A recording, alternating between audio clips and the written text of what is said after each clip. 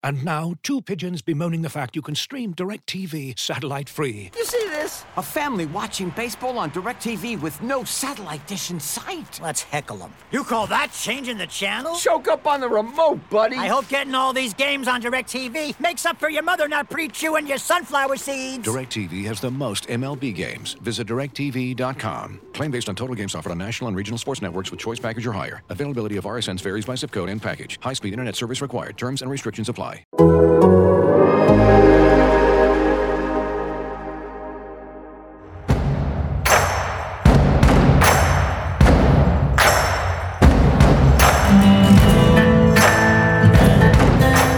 Hello and welcome to a Rocky Top Emergency edition of Football and Grits, the Athletics SEC Football Podcast. I am here with Andy Staples, our senior writer, national college football writer, and, we should add, former Tennessee beat writer back in the day. Andy, crisis in Tennessee have become very consistent bedfellows, walking hand in hand. And here we are again after a, well, how would you describe that press conference on Monday? Odd. Because I just have never... I always assumed this day would come, that it would happen, that a school would convene an NCAA investigation to fire a coach whose buyout it didn't want to pay. I just didn't think it would be on such a grand scale. I didn't think it would be a big SEC school like this. And, watching those guys try to kind of pretend this was about something else is strange to me. And then you've got the situation where Philip Fulmer got shanked too. So you're looking for an AD, you're looking for a football coach. I mean, this is Tennessee at its most Tennessee. It's this is the biggest orange right here. So much palace drama, so much intrigue, and essentially a reset button on your entire football program. And I will say there was one thing I thought that Philip Fulmer said that I agree with, where he said the next football coach needs to be on the sideline for 10 years. And it's true. Easier said than done. Very much easier said than done.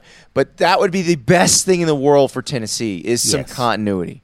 And look, we don't know if they're going to be able to find that. They've got to hire the AD first before they hire the football coach. But, man, if there ever was a program that needed some continuity, this is the one. It is. And to get that, they want to hire an AD first so that there's already plenty of disincentive for a coach to take this job. We'll see what this roster looks like in a week if the transfer portal in a new year where guys can be immediately eligible, if that hurts Tennessee. And then, of course, the looming NCAA trouble, which sounds very, very serious. It's based on kind of what we hear and then, of course, what they said publicly on Monday. That is not going to be a slap on the wrist situation. So at least you'd like to know who your boss is, and you'd like to know what your boss's expectations are. And that's sort of what Tennessee is banking on. And so they've got to hire an athletic director. I think that race, I wrote about a lot of the candidates at The Athletic this week. You can read that shortly. John Gilbert at ECU and Mark Ingram at UAB are the two names that I think are the most likely. If you were betting them in Vegas, it'd probably be, them at, minus a bunch versus the field. But you never know. It's Tennessee. But what do you think Tennessee needs in an athletic director as it tries to sort of rebuild from this, Andy?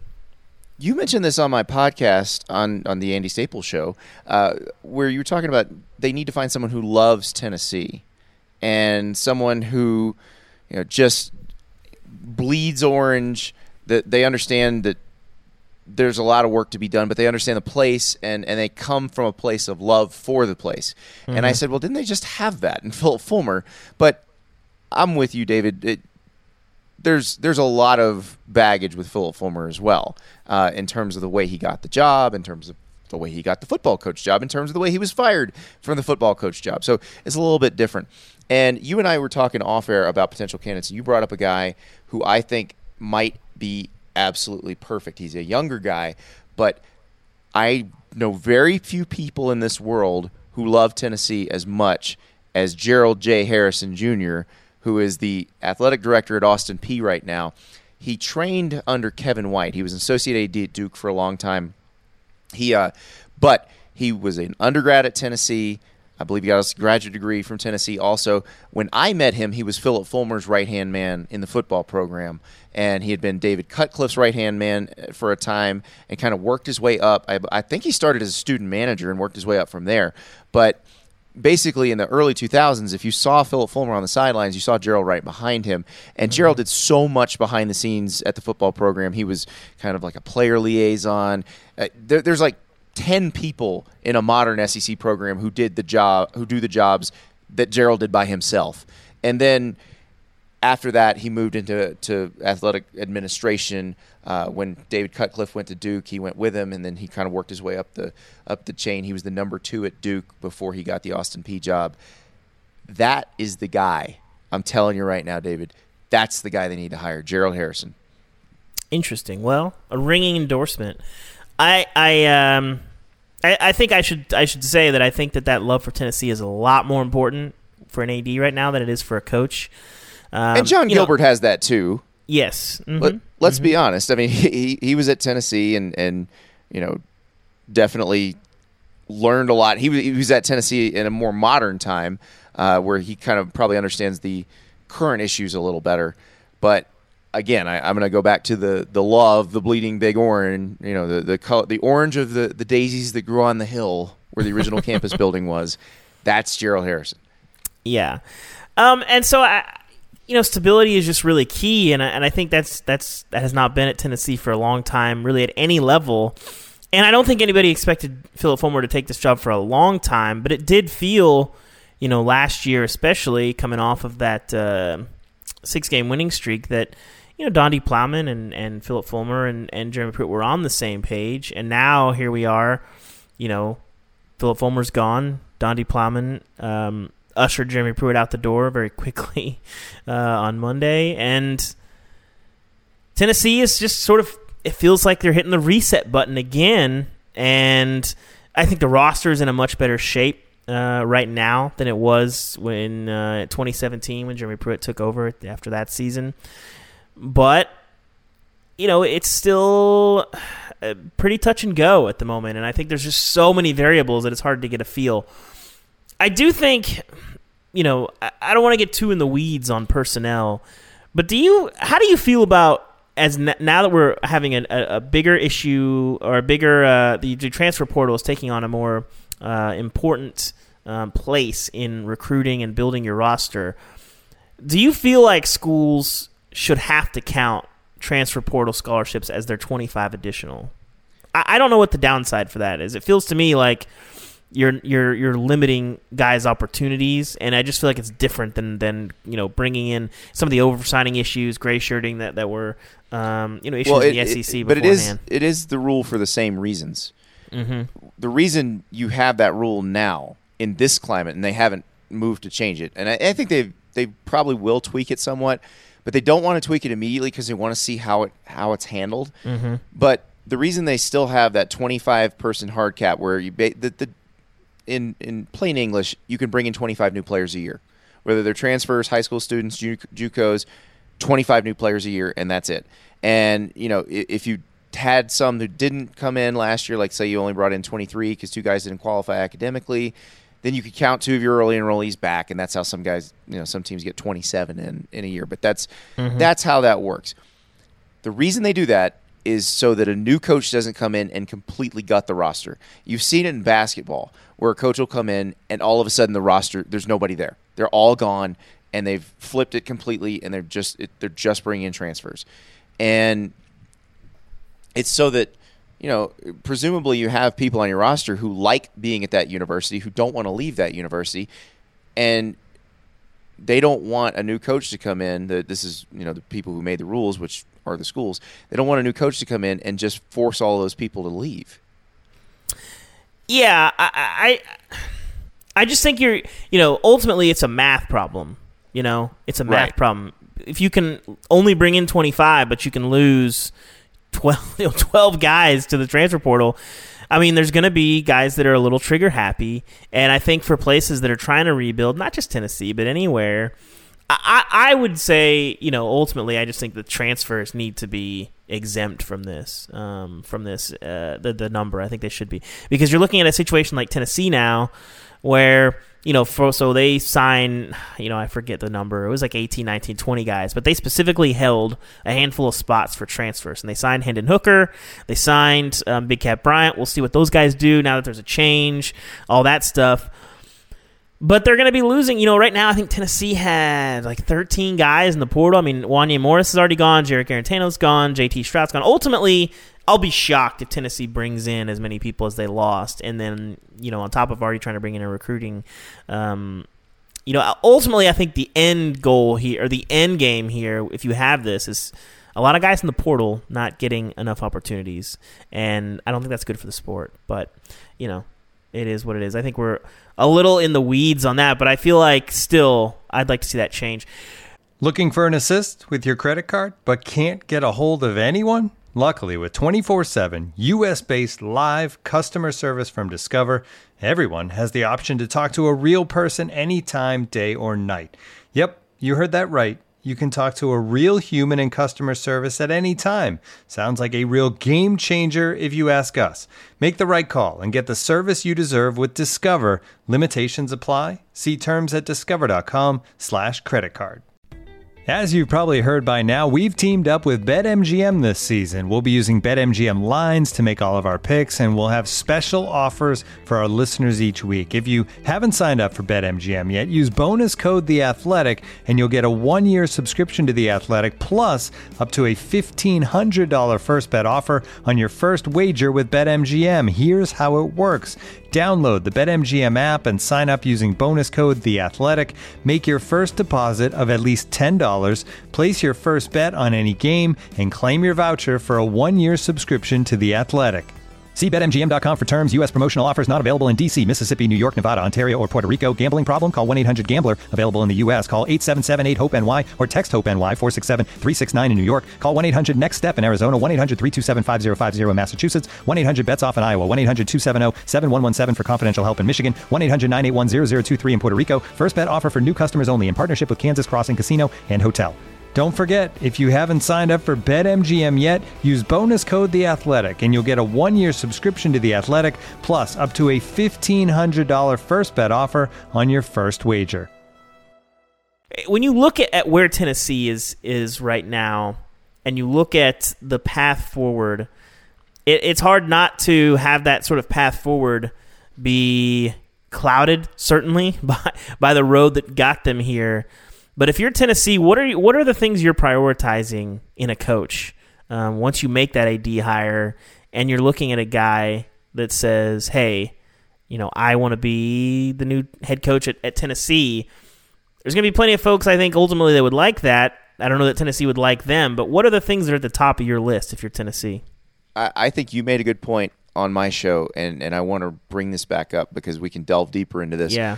You said that because of the way they got rid of Jeremy Pruitt, which is essentially they're going to have to admit to multiple NCAA violations, which could bring penalties, which could bring scholarship sanctions or recruiting sanctions, that they should hire someone who's more scheme-dependent than talent-dependent. And obviously you want both. Like if you get good scheme and good talent, you have Alabama, Clemson, and Ohio State. But right now, talent's going to be tough. You're going to need that person who's a great schematic operator and also good at finding diamonds in the rough, because you may have to find a few of those before you get back to the position where you can recruit at a normal capacity, because you may be dealing with some sanctions. So the guy that we've talked about, and his name keeps coming up with all this because it makes sense, and also because he's from nearby, grew up loving Tennessee, so he makes sense in that on that side too, is Jamie Chadwell at Coastal Carolina, because he's worked at those lower levels, which I think would probably disqualify him in most cases, because you'd want someone who was an assistant at an SEC school or an ACC school and had to recruit that kind of player. Had to recruit the kind of players that Tennessee is going after against Georgia and against Alabama and against Auburn and against Clemson. But he can also hire those kinds of people. And you look at his offense, it is an offense designed to close talent gaps. And we've seen in the past when good coaches whose offenses were designed to close talent gaps get into bigger jobs, that's when things really take off. Like Urban Meyer is a good example. Urban Meyer's offense was designed to help Bowling Green beat teams that had much better rosters. And then it was tweaked at Utah, where they were frequently playing teams that had much better rosters. And he gets to Florida, and once he gets his recruits in place, they're very hard to stop because all of a sudden you're running this offense that's designed to close a talent gap with a more talented team. Yeah. So that's the part where I think that might work. And what he runs is a triple option based spread, but it's not the triple option. They throw it a ton. They have a lot of RPO stuff in there. It's basically built to torture linebackers. I feel bad for linebackers every time I watch Coastal play. One of the most enjoyable conversations I had this season was with Jamie Chadwell about the wheel route and what that does to a linebacker. And it's just so he's got that part of it. And if you look at his history, he's coached at Coastal Carolina, he's coached at Charleston Southern, he's coached at North Greenville, if you've ever heard of that. That's Division II, Greenville, South Carolina. There's not a South Greenville, an East Greenville, or a West Greenville University, but there is a North Greenville. So he's been a CEO at those levels. I don't think the CEO part of it would bother him. I think he could handle – I actually think especially him, because he's from the place, could handle the kind of unique fishbowl that is the Tennessee job. But I also think the recruiting piece of it is where he'd have to answer some hard questions in the interview. Who are you going to hire? I'd want to see a pretty detailed staff plan. Yeah, that would include some SEC recruiting experience. Now, and that's more of an if he can do it, not a he can't do it. Right. That's a big risk, but I don't think it's sort of a it's not that you can't. It's just you've never been asked to before, so we don't know. Mm-hmm. Now, there is a guy you mentioned when we were talking earlier about who we know can coach at this level, we know can recruit at this level, and that's Gus Malzahn. But now you've got Kevin Steele sitting there kind of parked as I guess that was their backup, interim plan, but I do think you can hire a coach in this time frame. So you probably have to cut him loose if you hire Gus Malzahn, but Gus Malzahn can do the things that you want at Tennessee. Yeah, and I think ultimately, you have a place at Tennessee that of all the coaches you've hired, you've never hired one that has previous head coaching experience at a Power 5, in terms of the last, 12 years of whatever you want to call this decade-plus wilderness that Tennessee has been stuck in. But I agree with you on the scheme thing. Certainly his name has a lot of baggage with it, but you saw a similar thing with Art Briles at Baylor in that they were doing these things in high school and at Houston and Texas Tech, and he kind of had his own offense. But when they started recruiting, they weren't even close to the level still of Texas and Oklahoma, but they were feared. They were the most physical team. They were the fastest team, and that's how they won Big 12 titles at a place that had historically been awful. And, you have to find somebody who can do some similar things schematically, because I just don't – the plan for Jeremy Pruitt was he's going to recruit at the same level that Butch did, but he's going to develop the players. Well, he recruited slightly worse than Butch, and, certainly obviously now you have NCAA trouble. Development, sort of a matter of perspective. I think time will tell ultimately where you're at there. Didn't have a ton of progression this year. But it's you have to find the guy, and I think you have to lean on a guy who's going to win with scheme more than talent. And again, Tennessee, they're backed into a corner here a little bit. You have to get a little lucky, and it's just fascinating to see where they go, because they don't have a ton of options at the moment. And Tennessee is still a good job. It's a good program. But there are just so many reasons to not mess with Tennessee right now. And here's my thing. If I am an established Power 5 head coach, which obviously that's probably who you're going to look at first, or even a Power 5 coordinator who's a hot name who could potentially be a Power 5 head coach this next cycle. This university just convened an investigation to nuke the previous coach so they didn't have to pay his buyout. Yeah. How much do you think that affects a coach that's considering massively? Yeah. It would probably disqualify. if I were a sitting Power 5 coach, I would not even consider it. If I were a Group of 5 coach or a coordinator in the Power 5, I would consider it, but I would want lots of years on the deal. I'd want as much security as humanly possible because I don't know what they're going to do to me. They just did it to the other guy. Mm-hmm. And they did it in the year after, a couple months after giving him an extension. Yeah. Now, it sounds like they were punishing Philip Fulmer for the extension, and that's one of the reasons he's being shuttled out the door as well. But listen, I would need as much security as humanly possible.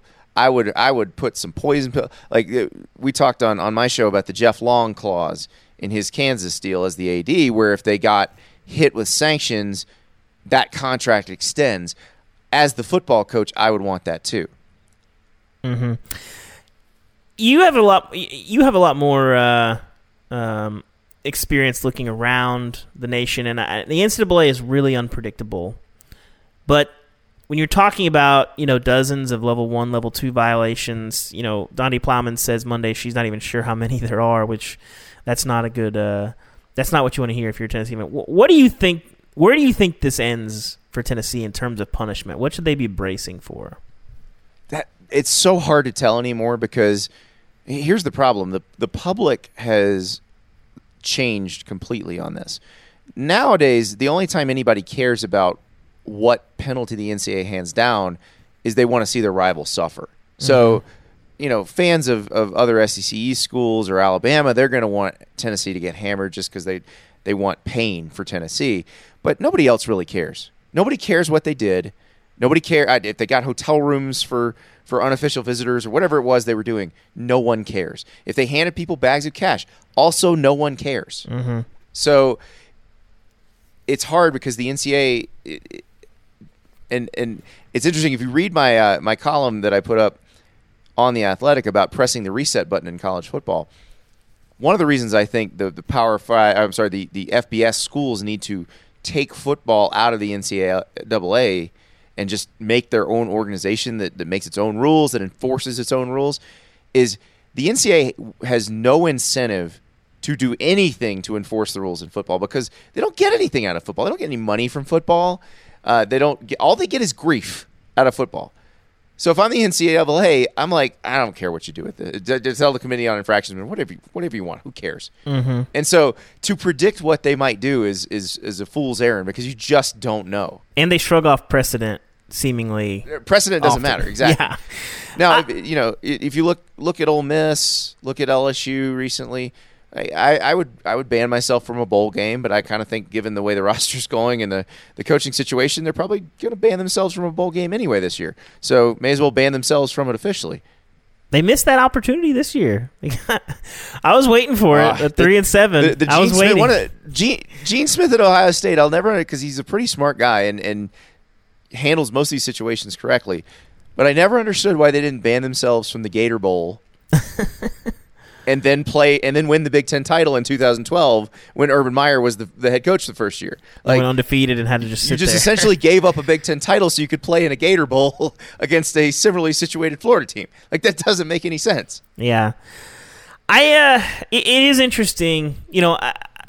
I think it's tough to know when the tide kind of turned because I remember, the Miami, the USC scandals. There's so much finger wagging and how could you? Those days are gone. You need to show me. No one cares. You need to show me victims these days. And when you talk about Baylor or Penn State or to some degrees, UNC sort of making a like the Baylor and Penn State thing. That the fact is there are real victims. There are actual laws against that sort of thing, and those are the people that should be handling that. The NCAA doesn't have any rules about it, and that's why when the NCAA did what they did to Penn State, it was overturned because they weren't following their own rules. Yeah. Which there were no rules about this because it's not what the NCAA was designed to deal with. Yeah, and so now when you see Tennessee, you see I actually don't think that Tennessee deserves a lot of criticism for quote-unquote being sloppy because not a lot of schools are paying major law firms $875 an hour to have 2 lawyers come and look under the hood of their program for 2 months now. So, quote unquote sloppiness. I think a lot of schools would probably have a similar experience, but it's just something we haven't seen very much before. There's not a lot of incentive for schools to open up the gates and allow the NCAA to look. But when you're doing it internally, it's just a different story. And, this certainly feels like a gamble that Tennessee is taking, and we'll see how it plays out. But it just from the outside looking in, it seems like they bit off a little more than they could chew in terms of, having this investigation. The outcome is you're saving $12 million, but what does that mean on the back end? Time will tell. But again, it all depends on who you hire. The right hire can change things in a hurry. That's exactly right. Now, Tennessee, you got to make 2 right hires. Yep. Given the recent histoy, what are the odds they pull that off? The right hire to make the right hire. Yeah. Again, this is like your path to having a fruitful next 5 to 10 years. It's not that it doesn't exist. It's not that it's impossible. You just got to have a lot of things fall in the right place and a lot of decisions that have to be made, that you have 2 or 3 good options, and you don't have a time machine. You don't have a crystal ball. You just have to say, I feel good about this, and you have to be right. And if you're not, you're going to end up right back where Tennessee is right now. I mean, they went through this 4 years ago or 3 years ago, and we're sitting here having this conversation. It's hard. Running a big time college football operation is hard. And I think seeing Tennessee spin its wheels over the last decade, not to get too deep in the Bama worship, but it does speak to how incredible Bama's run is, because these stuff is really, really hard. And to have that kind of sustained success, whereas you look around and, it wasn't that long ago that Tennessee was not having quite the same level of success, but, you're starting off a season and you're like, well, I don't see any way that, this program wins fewer than 8 or 9 games. And now you're looking at Tennessee and you're saying, I don't know how they win 8 or 9 games next year. And that cycle is hard to break. Let me give you another name from that golden era that I think you don't hear mentioned as much, but deserves some credit for it. Doug Dickey. Mm-hmm. Doug Dickey was a really good athletic director. People can say whatever they want about Doug Dickey, the coach. And I know, there's still animosity because he left Tennessee for Florida, and then he, there's animosity at Florida because they were awful his last year. But Doug Dickey, the athletic director, was really good at his job. And they were a model of consistency when he was working there. So didn't always get basketball right. Looked like Jerry Green was going to be okay, and then he wasn't. But in terms of dealing with football and dealing with the cash cow, he handled that very well. And they need their next Doug Dickey. And so to get back to the beginning of our conversation, Donnie Plowman said that's who they're hiring first, the AD. Let's work on getting that right, then you can work on getting the football coach right. Well, I'm glad I just have to talk about it, and I don't have to make any of these decisions. The only thing I've got to decide is what to write this week. And I can tell you those are easier decisions with slightly lower stakes, somewhat. But hey, we're serious about growing The Athletic as well. So if you are not a subscriber to The Athletic, you like that segue, Andy. You like that segue? If you hey, I teed you up for that one. Yeah, you did. If you'd like to subscribe to The Athletic and read our coverage, we've got a lot. I have lost count of the number of podcasts and stories and things we've written about this Tennessee situation. You have Bruce Feldman looking at candidates. You have Chris Vanini's profile of the job, which is always insightful. My own, writings of the last couple days in Tennessee. Our podcast, The Andy Staples Show. You have access to all of that if you subscribe to The Athletic at theathletic.com/grits. And, of course, listen to Andy Staples Show. We had some more conversation about Tennessee there. So go over there and listen to that. Andy's show. You can listen to him. And, of course, if you're not a subscriber to this podcast, you can do that on any podcast purveyor you choose and have every show delivered directly to your device. And if you listen to the Athletic app or you're a subscriber, you can listen ad-free. Thank you for listening. Leave us a rating, a review. All of it helps the show. It's been quite a week on Rocky Top, and I'm probably going to be able to say that for the next 3, 4, 5 weeks, Andy. That's my guess. That's how this is going to go. I think so. I think you've got a long and very interesting next few weeks ahead of you, and let's just hope nobody gets hired and then unhired, because then it gets really wild. Well, I could use a week off at some point, so maybe we'll get to that point. I'm crawling through the desert of what I thought was the off season, but it turned out to just be a mirage, and here we are. So thank you for listening. Thank you for tuning in. We will see you again very, very soon.